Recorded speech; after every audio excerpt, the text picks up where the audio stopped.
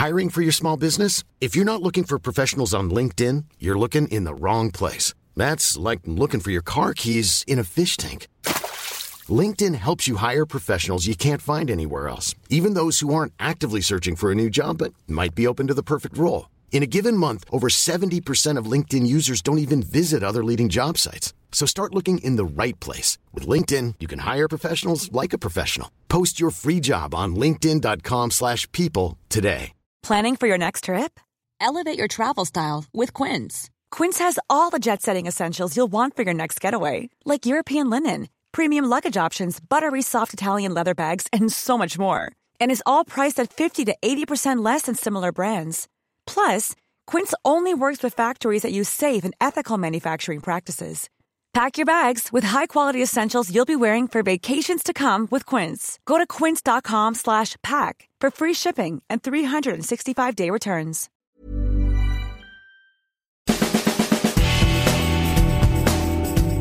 Hello and welcome to Loose Units, The Shadow Files. On the 11th of January 1965, two young girls went missing on a beach called Wanda Beach, and it was near Cronulla in Sydney, New South Wales. They were both 15 years old, they were both from West Ryde, and the way their bodies were found, it's been described as the crime which robbed Australia of its innocence, and whether or not that's true, and it is something of a poetic assertion, this week we are looking at the Wanda Beach murders. Dad, I didn't actually know about this crime until you alerted me to it, and God, it is absolutely awful. Why did you want to pick this story for this week? I love beaches. I've always loved the remoteness of some beaches. I mean, let's face it, Australia is surrounded by beautiful beaches. Mm-hmm.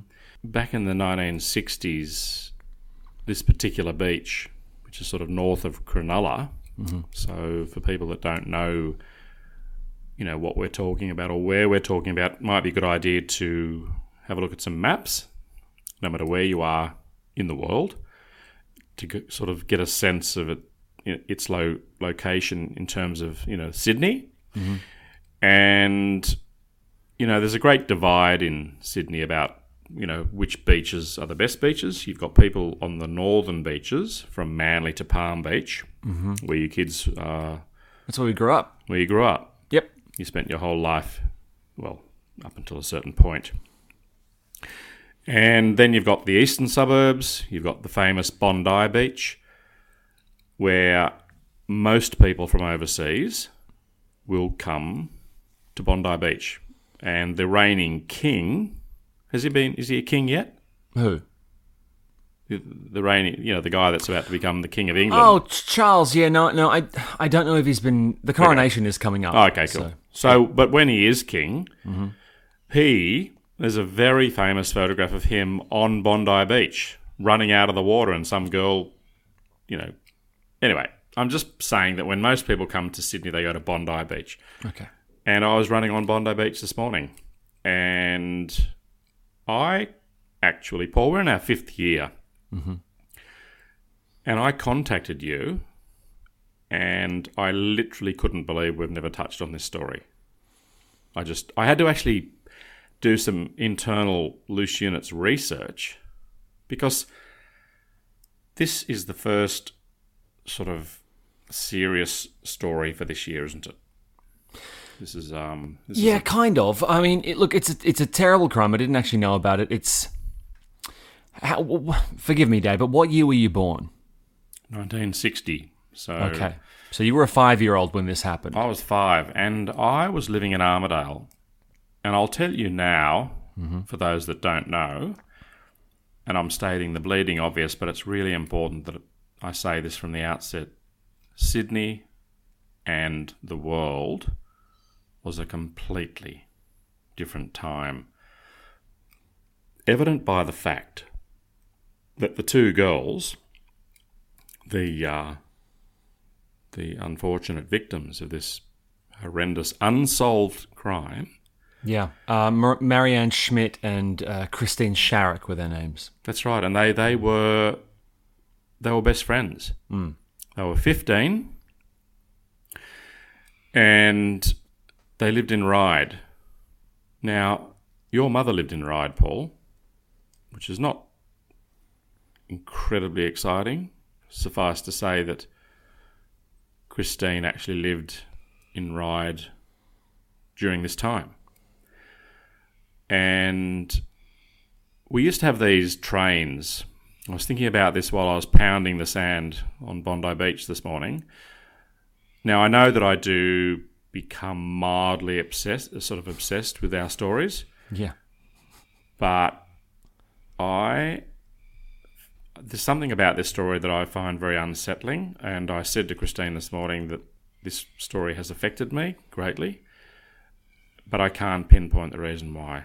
Well, just in the abstract, I mean, Australian beach culture is a really big part of our identity, and I don't know, I never really associate the beach with crime, but how often do bodies wash up on the beach? How often are bodies found on the beach? Is this regularly? Was it only a matter of time before this happened? One has to also consider, Paul and listeners, that there are many, many crimes that have been committed where they've never found the bodies. Right.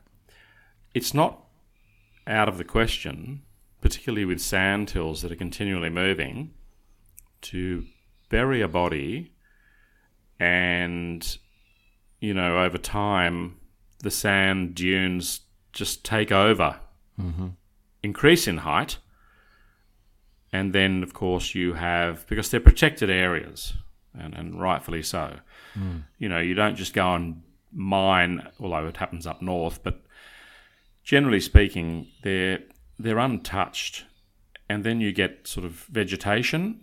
So who knows what's underneath the ground, so to speak. But I wanted to touch on these trains that were called the Red Rattlers.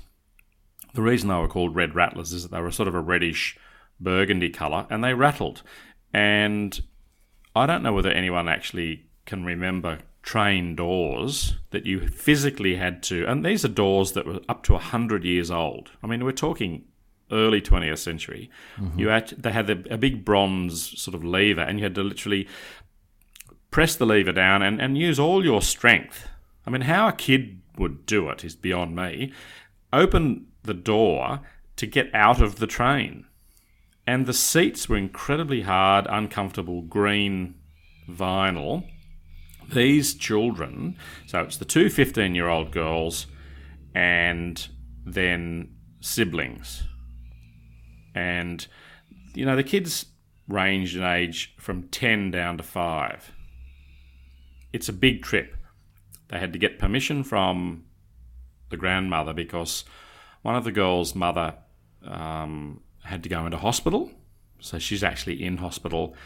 And the grandmother reluctantly it's a big thing to sort of let these kids travel 2 hours to Cronulla Beach. From Ryde, Cronulla Beach was the only beach they could get to. Now, they had to firstly go to a suburb in Sydney called Redfern, which is fairly notorious, let's say that. It has been gentrified a lot It has. by now, but I'm guessing back in the 60s it was a little bit dangerous. There were parts of Redfern when I was a police officer and when I was a firefighter. There were streets in Redfern, listeners, in the 80s and 90s that had signs saying, well, basically, if you were in the fire brigade or the ambulance and you had to attend a job in certain streets in Redfern, you had to wait for police backup. Right, okay. And it's another world. So they'd get the train to Redfern, then you can imagine there were 6 kids. I mean, it's just... And they had a £1 note. That's what they were given, which is not a tiny amount of money because it's pre-decimalisation, which happened the following year in 1966. Right. They make their way to Cronulla. What happened was the day before they went to Cronulla, the weather was very bad. So it was cancelled for a day. Then they catch the train, get off at Cronulla, walk down onto the beach, and the weather was bad. It was windy, big seas, and they were kind of, well, one can surmise after making that incredible 2-hour journey that, they were a little bit sort of peeved. So one of the young boys actually basically insisted that he be allowed to go for a swim. So one of the girls took him for a swim. Then they started to make their way north of the Cronulla Surf Club, and they made their way up towards Wanda. So in Australia, we've got these incredibly long beaches. Manly Beach is a good example. You can stand at one end of the beach and you can clearly see 1.5 kilometres away the other end of the beach. But within that beach, you've got 3 surf clubs. Yes. And Manly, case in point, you've got Manly at the southern end in the middle, you've got North Steyne, and at the end, you've got Queenscliff. So listeners, whilst you might be sort of traversing distance, you are actually going into different beaches that are controlled by different surf clubs. So geographically, it looks like one distinct beach, but actually it's 3 completely separate entities, really. With autonomous life-saving groups. And Yes. they're very territorial. Well, also, it'd be impossible for one group to, police that much. That's right. Good point. Yeah, okay. But this beach it's windswept. It looks across to the airport. It looks across to Kurnell, where the big oil refinery storage facility is. Yep. What happened was they got all their belongings and they basically left them in a sort of rocky area because there weren't many people around. And they then sought refuge behind the sandhills from the wind. It would have been a major sort of onshore wind creating big waves, very loud, very noisy. And Paul, you've been on a beach where it's incredibly windy and the sand's being whipped up. It's sort of like, cutting through your ankles. And the best thing that they could do was get over one of the sandhills. Mm-hmm. And of course, it's like a massive windbreak. There they took shelter. And it's at this point that the 2 girls said that they were going to go back and get the belongings for the 4 kids. Yeah. So the kids knew that the belongings were south of where they were. Okay. Because they'd been walking north. But weirdly, this is when the story starts to go absolutely crazy. The 2 girls, the 15-year-olds, started walking north. And one of the boys shouted out and said, "You're going in the wrong direction." And they turned around and laughed and kept going. That's the last time any of the children saw their sister and her best friend. Ugh. Those children sat in the sandhills, the sand dunes, for almost 5 hours. The youngest one being 5, the oldest being 10. They waited for their sister and her best friend. Can you imagine? They had the presence of mind to realise that at 6 p.m. that fateful evening, the last train headed out of Cronulla to get them to Redfern and then to get home to Ryde. And those kids, at 5 o'clock, they left. They went down, they travelled down south, they found all the belongings that the sisters had basically left in a relatively safe place, including their purses, which is bizarre. They gathered up all the belongings and they went home. So there lies the beginning of a tragedy. God, that's stressful. Okay. The next day, Yep. a gentleman with his nephews, they were walking around the sand dunes, and it's a common thread, Paul, in a lot of our stories where you read the first account, and it's most often the case where the person that sees the body or bodies describes them as store mannequins. Because Wanda Beach back in the 60s was basically a tip. That sounds a little bit hard to believe because now it's a pristine location in Sydney's south. but it was a place where people used to dump cars. They used to dump old corrugated iron bottles, old toys, just stuff. It was littered with rubbish. And this gentleman saw a leg sticking out of the sand. Mm-hmm. He goes up to the leg and he realises that it is in fact a body. He makes his way to Cronulla Surf Club, Mm-hmm. and there's a caretaker there, and he explains what he's seen. They call the local police, and the police rock up. They go back to the scene, and then they begin to realise that, unfortunately, with just a very, very little bit of sort of looking around, that it's actually two bodies. And then they began to realise the gravity of the wounds inflicted. Yeah. And then, very interestingly, they discover a 35-metre track. And every 3 metres, and this is really important, it's one of those points that I've been thinking about since I started investigating this case, and it's problematic, as you will begin to realise, because what they realised, that it's basically a 35-metre trail of blood, but every 3 metres there's a pooling of the blood. Now, what does that indicate to you?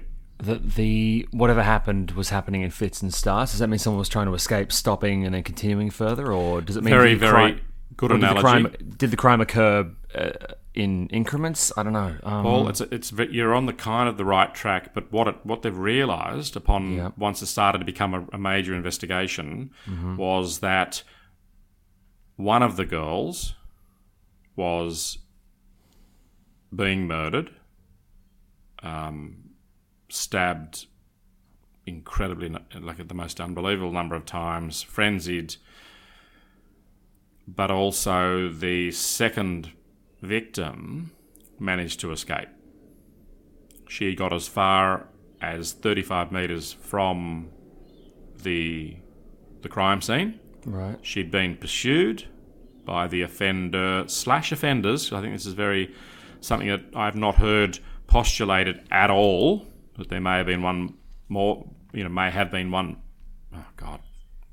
more than one offender. Yeah.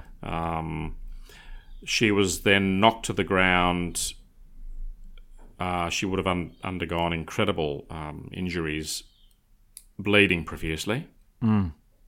And every 3 metres or so. So she was dragged back 35 metres through the sand, which is an incredible distance.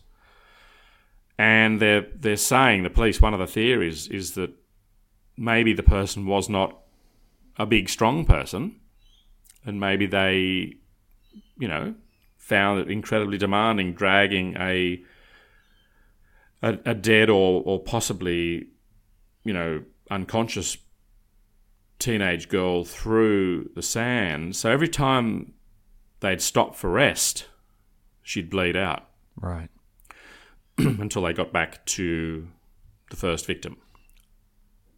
Now, I have read a lot about this case, and, it's difficult. I've got so many thoughts sort of rolling around in my mind. The injuries were appalling, but they found semen. Now, they found it on the bodies. I've read various reports to say that their hymens were intact, which generally indicates no intercourse.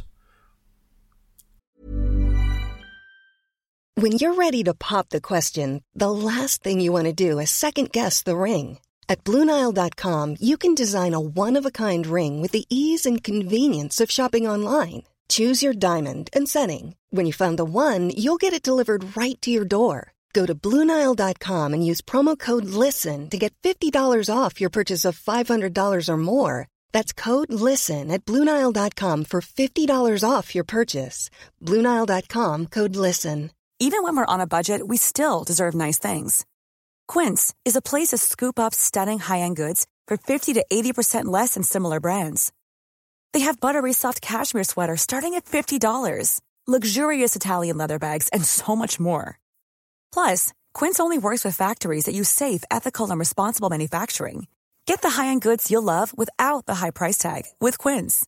Go to quince.com/style for free shipping and 365-day returns. I'm Sandra, and I'm just the professional your small business was looking for. But you didn't hire me because you didn't use LinkedIn Jobs. LinkedIn has professionals you can't find anywhere else, including those who aren't actively looking for a new job, but might be open to the perfect role, like me. In a given month, over 70% of LinkedIn users don't visit other leading job sites. So if you're not looking on LinkedIn, you'll miss out on great candidates like Sandra. Start hiring professionals like a professional. Post your free job on linkedin.com/people today. Was it a case of the murderer or murderers committing these vile acts and then... Yeah, I know. It's... Or, did that happen after? Did the Right. offenders, did they, there's no sort of polite way of putting it, but... Yeah. Now, they had their pants cut, removed. They both had incredible scratches on their faces, which can indicate, extreme, sort of fighting, I guess. I mean, you can't imagine what it must be like. But there's a lot more to this story, Paul. Look, one of the really interesting things, let's just say that it became one of the biggest police investigations in New South Wales history. Do you know how many people were interviewed during this case, Paul?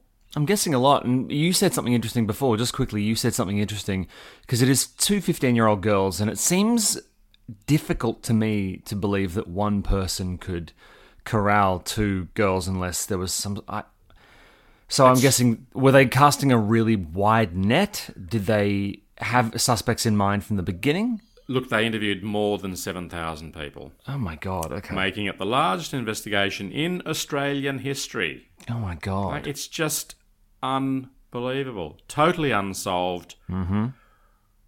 But this is when it starts. If it's not interesting and fascinating and bizarre enough at this stage, this is really interesting. Neither of the girls consumed alcohol. It was not their thing. They were really, dare I say it, it's a term used, let's just pull this term out of the 60s, but I'm going to describe them as, they were good girls. They were just decent. There's been lots of research done. They were just good. They didn't drink. I'm not saying drinking's really bad, evil, blah, blah, blah, but it becomes very important because during the post-mortem, this is just bizarre, one of the girls had a blood alcohol content of 0.015, which in today's language is almost 3 times the legal limit. One of them. But in her stomach, during the post-mortem, do you know what they found inside her stomach, Paul? No, I don't. Okay, they found cabbage and celery. That's all. I don't know what that means. I'll tell you what it means. Have you heard of a Chico roll? Oh my God, yes. For those of you outside of Australia, a Chico roll is an iconic sort of service station grade deep fried, kind of like a really bad big spring roll, but yes. Paul, okay, they were. I can remember the package that they'd slide the knobby type. It's like this cylinder. waxy paper with Chico written on Yeah, it. and they just drop it in. These things are iconic. It was sort of the inverted kind of putting a condom on. I haven't seen one for well over a decade, by the way. But they were big time in the 60s and 70s. Mm-hmm, very. So, how did possibly the contents of a Chico roll end up in one of the girls' stomach? It's a good question. It is a very, very good question. And what about the alcohol? So let's just now put on our detective caps. The girls met at least one person. Right. Was it prearranged? In my opinion, no.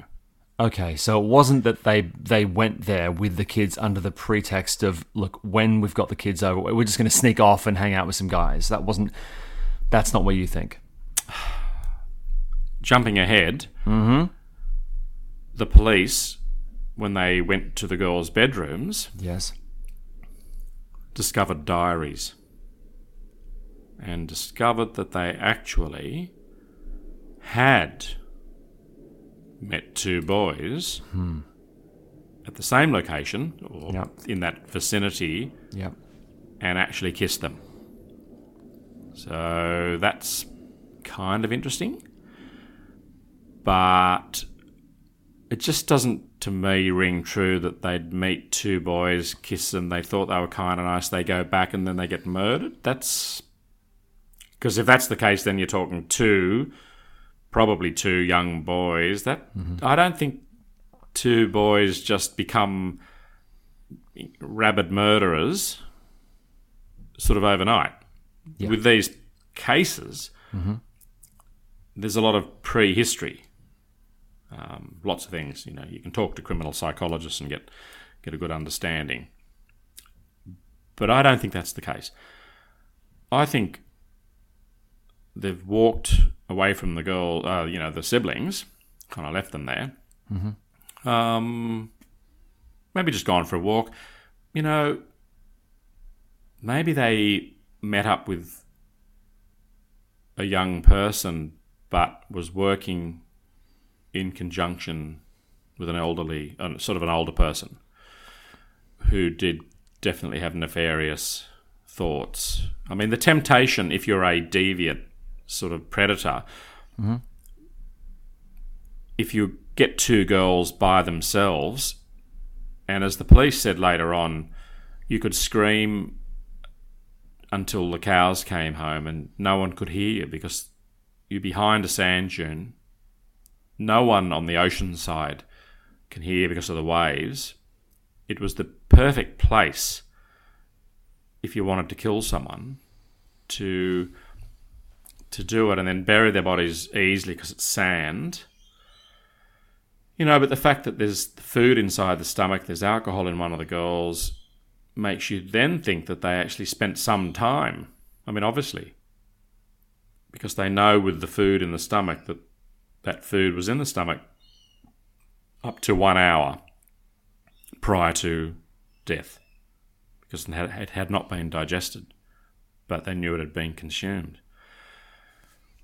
So the mother of one of the girls was in hospital, and her son came to see the mother and let her know this unfolding tragedy. And he actually spoke to the mother that night. This is before they'd found the girls. And the mother, weirdly, in a prophetic sense, said to the son, I don't think they're ever going to come home. Like, she had this feeling, and then it all became, revealed. And tragically, one of the brothers, who was, a young boy, and this will sort of shock a lot of listeners. It certainly shocked me, and I found it very upsetting. But then I think, back in those days, things were very different. But one of the siblings asked the police, could he please see the crime photos? And the police showed the young boy the photos of the two girls, including the fact that one of the girls had a knife wound to her throat that almost severed her head. And this poor young boy got to see the photographs. I think that's... I don't know what to say. Yeah. I gotta ask, how were the girls killed specifically, and what kind of state were their bodies in when they were found? You mentioned scratches, but How were they actually killed? They both had multiple stab wounds. Okay. They had severe head injuries, skulls crushed. One of the girls had her throat slit so badly that, according to the boy, I have gone through the Australian Police Journal, through all the annals. I can't find anything on this case. Oh, that's interesting. It's interesting. I just don't get it. I don't understand how one of the most famous cases in Australian history. There would not be many people in Sydney that have not heard of the Wanda Beach murders. Now, there was a fireman with his nephews. Allegedly, according to all the reports, he was the last person to see the girls. He saw them walking. And when I joined the New South Wales Fire Brigades, he was a very, very senior officer in the New South Wales Fire Brigades. Right. And the legend, the chat in the fire brigade at the time was that he was actually a suspect. But I refute that because I've actually done the research. He was not a suspect. But like in any organisation, whether the fire brigade's a great example where people have got lots of free time, these sort of legends and rumours grow, and I think that's really unfortunate for this particular officer in the fire brigade. Mm-hmm. How he'd gone from, being the last person, with members of his family to see the girls in the dunes, which would have been very unnerving, but he was about 800 metres away from them. He says that they were hurrying through the sand dunes and they were continually looking behind them as though they were being followed or pursued. Isn't that incredible? Yeah. And he was a very reliable witness. And there were various people. The problem with that particular area is that, and I'm sort of making a rather blanket statement, but I'm just going to put it out there, and that is that it was frequented by some pretty unusual people, some perverts, people that used to be, masturbate while people were having sex. You're saying weird shit, like weird, dodgy shit happened on these dunes all the time? On the dunes, all the time. Plus, it was a rubbish tip. Plus, which made it really, really difficult to look for evidence. And, they found this tiny bit of a blade, a broken blade, and it actually had blood on it. And it could have been the case that the offender used a knife, either that they'd brought with them or it had been found in the dunes, but the frenzied attack actually broke off part of the knife. And then I was sitting last night thinking about the force required to drive a knife into someone and then actually break the knife off. Right. It's terrible. But one of the terrible parts of this particular case is that they had, the police had very, very valuable physical evidence, bearing in mind that back in the 1960s, they did not even know about DNA evidence. It just wasn't a thing. Yeah. And you look at the police officers at this crime scene. I've actually got a photo here, and you can see bits and pieces of their bodies sort of jutting out of the sand. And I can see now how somebody stumbled across this and did think it was, bits of a mannequin. But there's a line of about, I would say, 12 police officers, some detectives, some, I would say, general duties. And it's just a different era. I cannot imagine this era of cops having anything approaching sophisticated forensic methods. Is that a fair assumption? I think that's reasonable, Paul. Yeah. They brought in some heavy equipment. They set up some big sieves. They actually had undercover police dressed in bathers lurking in the sandhills. Now, is that because typically the murderer will occasionally return to the scene of a crime and they hoped they'd get someone coming back to check it out? Yeah, they just wanted to, sort of get some leads or even talk to people. One of the problems in this case is that because it was an area of sort of ill repute, which was frequented by lots and lots of people. Yeah. The problem there is that when the police are trying to get information, no one wants to come forward because they don't want to be perceived as having been in that area for nefarious reasons.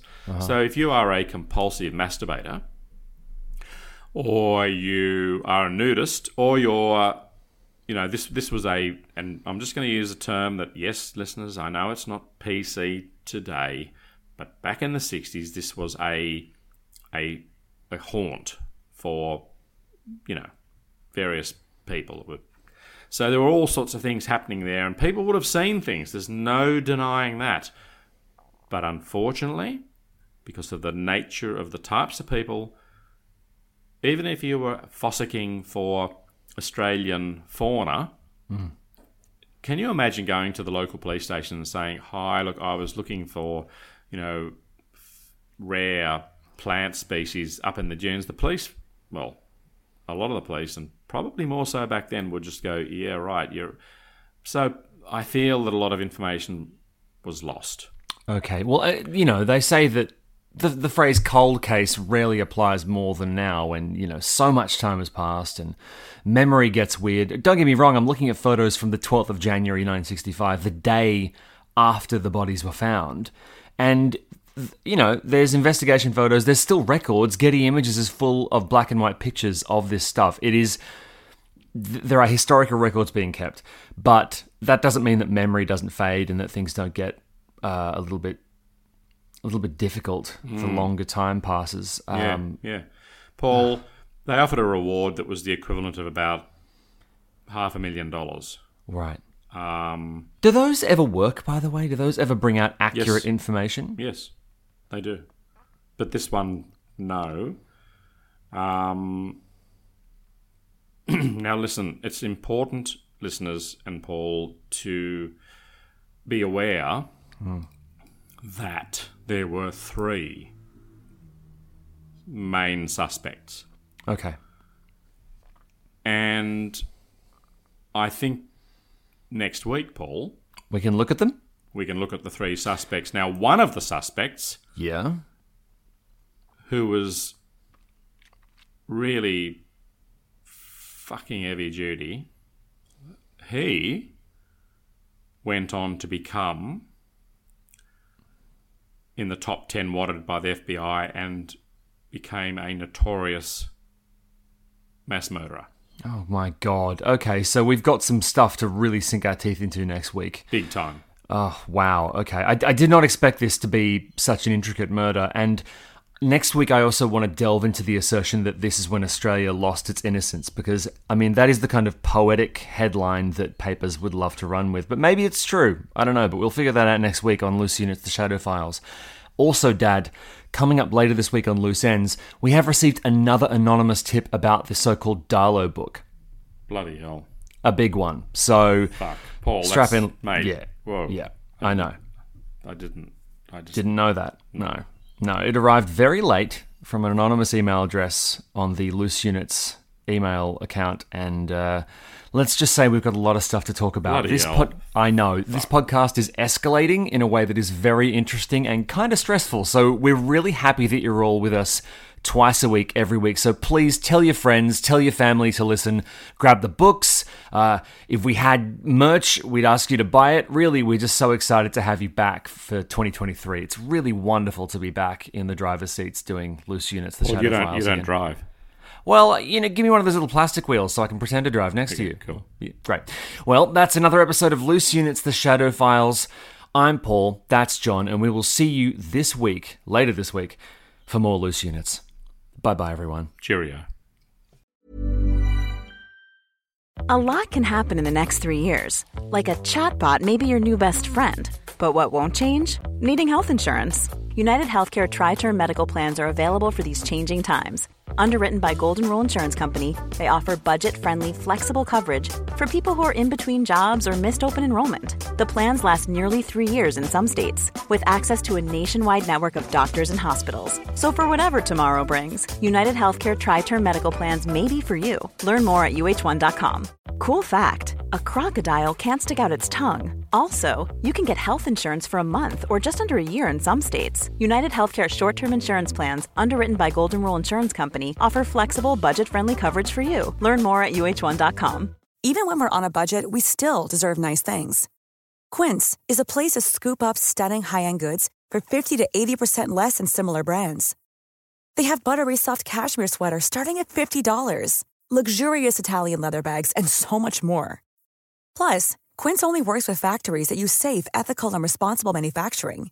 Get the high-end goods you'll love without the high price tag with Quince.